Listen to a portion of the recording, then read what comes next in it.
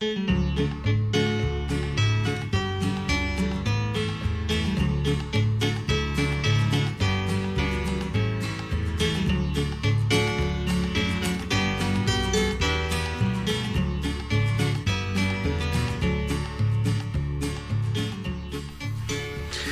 to Radio Curious. I'm Barry Vogel. Volcanic eruptions are far more predictable than earthquakes. Scientific equipment is available to forecast an eruption with about as much accuracy as there is to predict a hurricane. These predictions can tell when it is time to evacuate and to stay away from an active volcano. Unfortunately, the information available from these prediction devices is not always heeded. That's what happened in the South American nation of Colombia in 1985 and later in 1993. Victoria Bruce is the author of a new book entitled No Apparent Danger, which tells the stories of these two volcanic eruptions and the deaths that followed. Bruce, an investigative journalist and geologist, describes how it was known that the Nevado del Ruiz volcano and 8 years later the Galeras volcano erupted, and those who were aware of the volcanic instability failed to warn those in peril. The Nevado del Ruiz eruption killed 25,000 people. At Galeras, a group of scientists who were in the crater at the time of the eruption were killed. I spoke with Victoria Bruce by phone shortly after No Apparent Danger was published and began by asking her to tell the stories of these tragedies.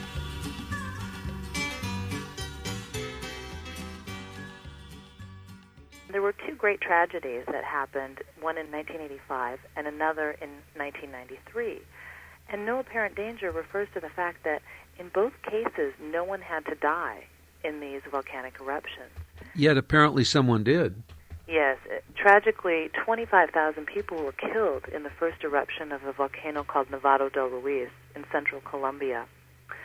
And for about a year prior to that eruption, the scientists had been studying the volcano, and they knew very well that the volcano had the potential to actually bury a city. But because of politics and scientific infighting and the problems with the government, that no one was told in this town. And the night the volcano erupted, no one evacuated, and a huge wall of mud coming from the top of the volcano actually came down the valley and buried an entire city. Well, scientifically, it can be predicted that a volcano will erupt? Yes, we have really good information on when a volcano will erupt, or approximately when. I'd say it's about equivalent to a hurricane. We know it's coming. We don't know exactly when it will hit land or where, but we definitely have the data that we can tell people you need to get out of the way. And this is why we were so successful at Mount St. Helens in 1980. Even though that was a really big learning experience for North American geologists and volcanologists, a volcano will always rattle and always show signs seismically. Seismic meaning coming from the Latin word to shake. It will always be rattling before an eruption. It will never erupt without warning. Well, what happened? The warning was there. The Colombian and perhaps other international scientific visitors were aware of this, but you're saying the people didn't know? The people were given the information. In fact, the scientists had given a presentation to the communities, and the newspapers reported that there was 100% probability that this city would be buried by a mudflow if the volcano erupted. That's a pretty astounding statement, 100% probability. Exactly. And you can imagine now the mayor of the town surrounding the volcano, the mayors and the governors and even the local priests, they didn't want their people to be afraid, and they didn't want them to fear, and they also didn't want property values to fall, and they didn't want to lose tourism. And so they tried to kind of ignore the threat of the volcano. And so what happened was even though the people had been given that information, they were also given information by people that they trusted who said, don't worry about it, the volcano's not a threat, stay in your home. So the night the volcano erupted, the people felt that they were safe. The volcano was 40 miles away, and it couldn't hurt them. That it was their protector and their friend, and the Colombians had a very kind of familial relationship with the volcano, and they weren't afraid. And then the volcano erupted, and it was seen. But by the time the evacuations were called, there weren't any idea. The people had no idea where to go. Nothing was planned. Was it the kind of circumstance where people had to walk to escape, or did they have vehicles or community vehicles? There were both. Some people had vehicles, and some people were walking or running. But the tragic thing was that when this mud was coming down the valley, and it opens up onto this incredibly flat plain at the bottom of the mountains, people needed only to walk maybe 10 minutes. They actually had 2 hours to escape, but they just had no idea where to go. And instead of walking to high ground, many people walked to low-lying areas like soccer fields where they had been told to evacuate when an earthquake happened. And so when the mud came, it just completely buried people and washed them away and dragged houses along and just ripped out structures and just completely annihilated the town. There's a fellow named Stanley Williams who's prominent in your story. What's his role? Well, when the Colombians had been asking for help in 1984 and 1985 from the international community to help with Nevado del Ruiz because they really didn't have any idea about what to do about this volcano. There was just no expertise. And really, almost no one came to help from outside. In the U.S. Geological Survey, they were trying to get help down there, but the Italians didn't come, the Japanese. And then finally, after the tragedy, the entire volcanology community of the world descended on Colombia. Stanley Williams was an American professor from Arizona State University, and he was one that went down after the fact. And he started working in Colombia after that. And he becomes central in my book because he's very much a part of the tragedy that followed 7 years later, when a volcano named Galeras started to activate. And again, the international community, not wanting a repeat of what happened at Armero at Nevado del Ruiz, they were very much interested in making sure that Galeras didn't have the same type of eruption. How far apart are these two volcanoes? They are 300 miles apart. They are part of the same chain. They are part of the Colombian Andes, which is part of the South American Andes, and they're formed by the tectonic collision of one ocean plate, which is subducted under the South American continent. And because of that subducting plate, it's being pushed underneath. Part of the ocean floor is actually being pushed underneath the South American continent. Those rocks below kind of act as fuel and melt the rocks below the South American continent, and that melted rock becomes magma and wants to push its way to the surface. And so you get these very explosive volcanoes on the surface, much like we have in North America, Mount Rainier, Mount Shasta, and Mount St. Helens. The difference, of course, between Mount Rainier and Mount Shasta is that they've been dormant for many years. Well, but they are definitely active volcanoes, and scientists are worried about eruptions from both of those volcanoes. And also large mud flows like happened at Nevado del Ruiz, because both of those volcanoes are covered with glaciers. And even a small eruption can trigger a huge mud flow. From the heat of the magma coming out. Yes, the heat of the magma, even a small eruption, you have lots and lots of ice on top. So the heat, being able to melt that with millions of tons of water coming down steep valleys, and of course there are many, many people living around Shasta and Rainier and Mount St. Helens. So going back to Stanley Williams, tell us more about his role in this story. Well, in 1989, after Galeras started to become active, the scientists from the international community decided that Galeras really doesn't have the potential to be as threatening as Nevado del Ruiz was. But it was still a very interesting volcano to study. It was easily accessible because there was a road that led to the top of the volcano, and it was a good place for scientists to learn more about volcanoes. And so Stanley Williams organized a workshop and invited some of the biggest names in the volcano business from around the world. And he wanted them to kind of start studying different parts of Galeras. And a part of this meeting, one of the days was reserved for field trips into the field. And the fourth day of the meeting, which was a Thursday, the people divided up into different groups that would take expeditions around the mountain. And there was one group that was led by Stanley Williams that would actually go inside the volcano's crater and up onto its cone.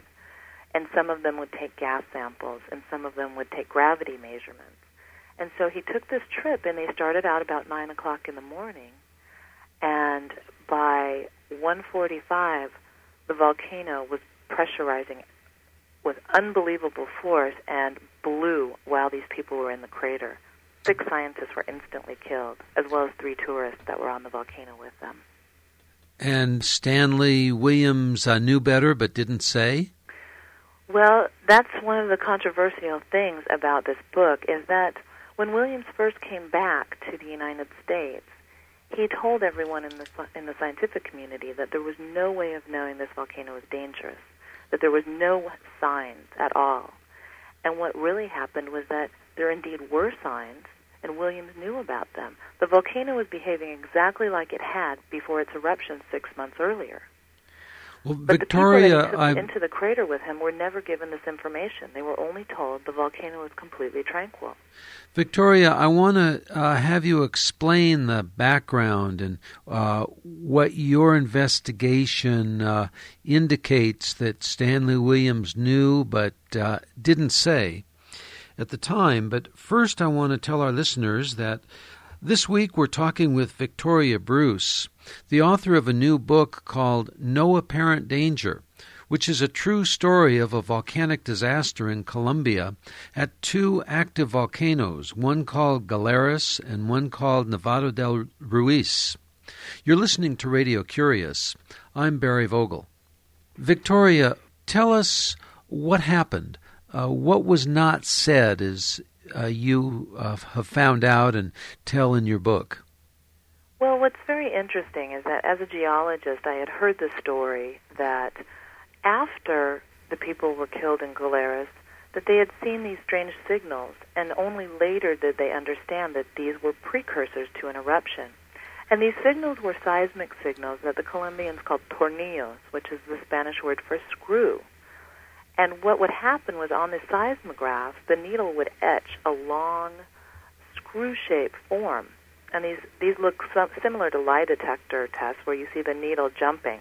Well, inside the volcano, in cracks in the volcano, pressure was building. Fluids were so hot that the steam was flashing and reverberating and actually making the rocks rattle, and these signals would show up on the seismograph.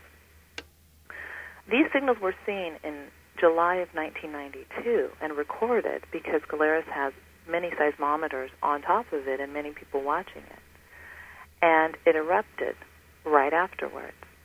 When Stanley Williams took his field trip group into the volcano, these same signals were showing. But no one was given that information that he took into the volcano. And what those signals meant in a physical sense was that this volcano was under immense pressure and that it was sealed shut, and beneath the volcano, the water was so pressurized that it was getting ready to blow. But you're saying Stanley Williams knew this? He had the information. He had the information that this data was showing, and there was a meeting report that Williams collaborated on with a colleague named John Sticks that was never discussed. It was one of about 100 papers. So the people that were at the meeting, with talks going on in Spanish and English, had never heard this information. But a meeting report stated that Galeras is acting just like it did before its last eruption in July, and that if you see these signals, these tornillos, or long-period seismic events is their technical name, then Galeras is active and dangerous. And this is a paper that Williams had collaborated on. So he definitely knew the significance, but I think he chose to ignore that because Williams had always kind of wanted to ignore seismic data. He was a gas scientist and spent his entire career wanting to predict eruptions using gas data. And he had kind of made a maverick out of himself in the scientific community. So I don't think that Williams did anything malicious. I think that he didn't want to believe that the volcano was dangerous. He wanted to lead his field trip. And so he decided for himself that it wasn't dangerous, even based on the data. But the very tragic part is that no one else was given that information. 6 of the other survivors that I've interviewed say they were told nothing, only that the volcano was completely quiet. But yet in your book you tell the story about how Stanley Williams declared that he was the only survivor, but apparently you found that not to be true. Yes, Barry, that was one of the initial things that kind of tipped me off to, this is a very strange story, a much stranger story than the one that's been told to the media. Immediately after Stanley Williams came back, and he was severely injured in the eruption, he had a rock in his head, that he had brain surgery, his legs were broken in many places, but he was making a miraculous recovery, and he instantly went to the news media and started to tell them that he was the only survivor of a terrible, unforeseen eruption. And this was the story that I had heard, and this was the story that you can see on Discovery Channel, on Dateline, on the nightly news. And he really began to enjoy this kind of celebrityhood that had come out. And many of the colleagues in the community, in the scientific community, were just disgusted because it was kind of at the expense of these people dying on a field trip that he had led. He showed no remorse, and when the other survivors contacted him to try to set the story straight, he became just angry and belligerent and said, you're pathetic liars, and you don't know what you're talking about. And so it was a very difficult situation. Do you think that he was intentionally... He also was aware of the fact that there were survivors. So it wasn't a matter of the fact of his injuries, because it depended on the audience. So I found records when I did my investigation where he wrote for scientific publications and admitted that there were other people right next to him. But when he went to the news media, he'd say, I'm the only survivor. And that was one of the very strangest things about this man and how he was handling the aftermath of this tragedy. Did you ever have an opportunity to confront him with this contradiction? Yes. Not only the contradiction of being the only survivor, but I also had to approach Williams about the fact that I knew that they had seen the seismic data before the eruption, because what Williams had always said was that there was no way of knowing until afterward. So I talk in my epilogue of my book about confronting him and talking to him about those issues. In 1999, Stanley Williams and another author who was co-writing his book sold a book proposal based on the fact that Stanley Williams was the only survivor.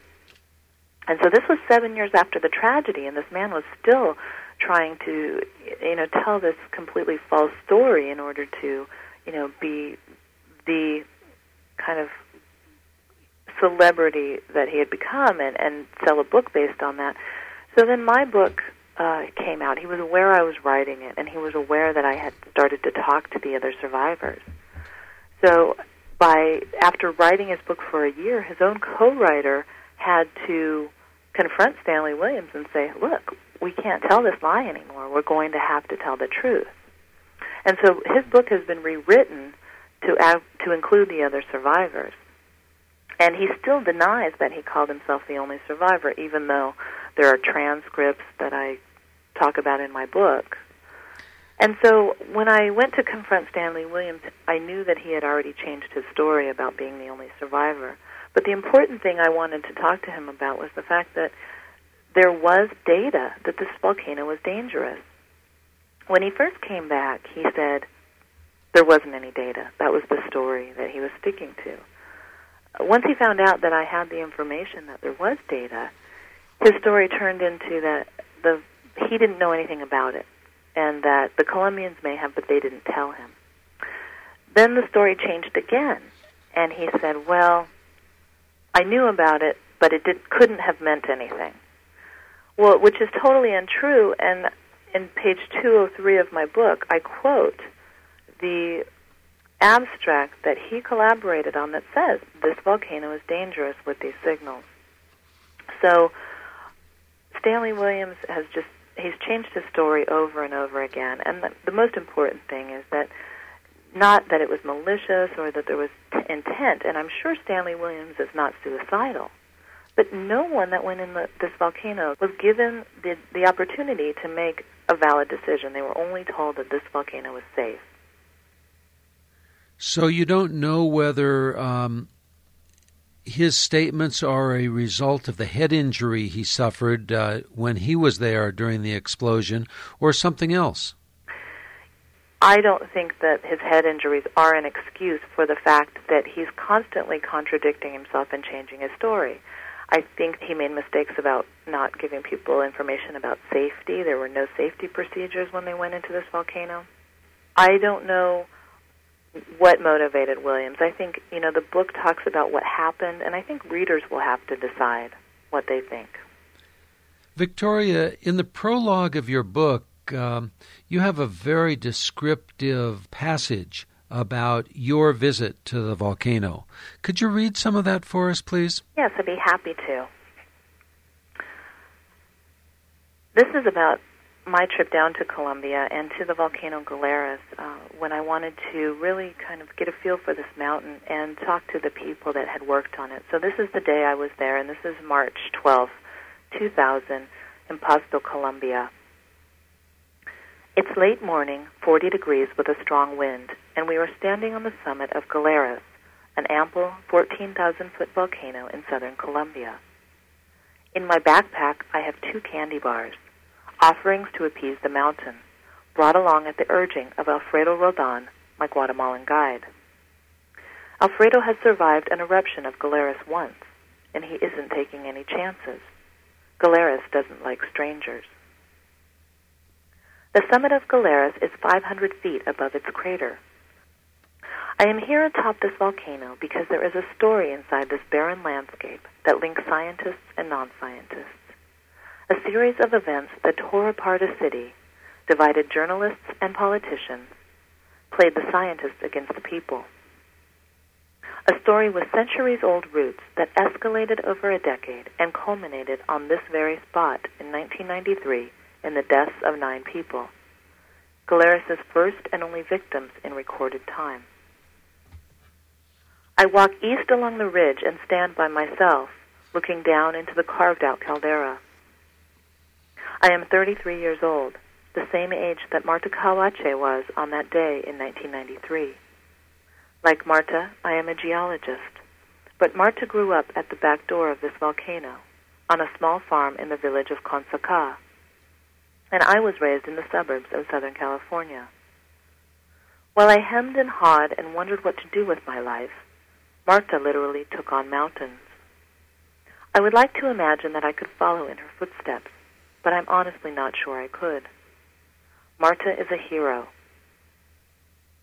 That January day, Galeras' crater roared like a jet engine, shooting out black clouds with roots of incandescent fire. While a dozen men stood frozen in fear on the summit, Marta descended into the inferno. I picture the 5'1" scientist climbing down the rope. She tries to run across the rubble. Scorching rocks burn through her boots and sizzle on the cold ground. The volcano roars. Near a 3-foot boulder, she finds her professor, Stanley Williams. He is scorched and twisted and bloodied and is crying for help. Close to him are 4 more victims of the volcano, unrecognizably contorted, deep holes in their skulls. Their clothes have seared onto their lifeless bodies. It takes over 2 hours for Cawache and 3 others to carry Williams to safety. 6 more narrowly escape with their lives. 9 others would never return. There are incredible heroes in this desolate cauldron, and there are ghosts. The path that brought them here stretches back a decade and reaches 300 miles north along the Cordillera Central. There, in 1984, Marta Cawache and a group of young Colombian scientists worked to uncover the deadly secrets of another volcano called Nevado del Ruiz. The two volcanoes are inextricably linked by geology, by legend, and by scientific failing. It is impossible to understand what happened here at Galeras without first going back to the terrible tragedy at Nevado del Ruiz. I take a deep breath and stare hard into the volcano's steaming interior. Too soon, a breaking wave of white mist comes up and over the rim of the volcano and spills into the crater. Galeras disappears from view. I wait, hoping for another glimpse, another moment, but it is not to be. The clouds have settled like a blanket over the volcano's cone. I clap my gloved hands to bring back the circulation and walk toward Alfredo. It's time to go back. Victoria Bruce, thank you very much for joining us on Radio Curious. And before we close, I'd like to ask you to tell us about an interesting book that you've read lately. One of my favorite books I read throughout my research for No Apparent Danger was another volcano book, and it's called The Measure of a Mountain, and it's a book by Bruce Barcott, who fell in love with Mount Rainier in Washington State.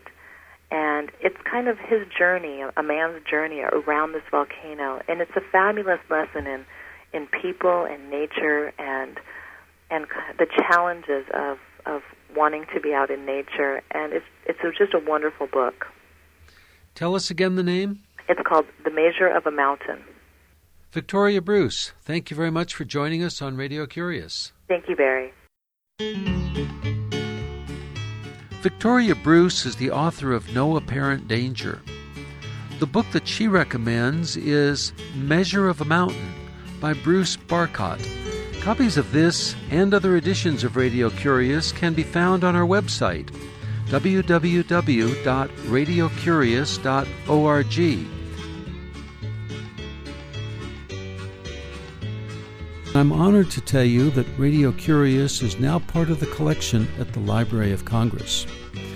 We appreciate your cards, ideas, and letters, and do enjoy hearing from you. The email is curious@radiocurious.org.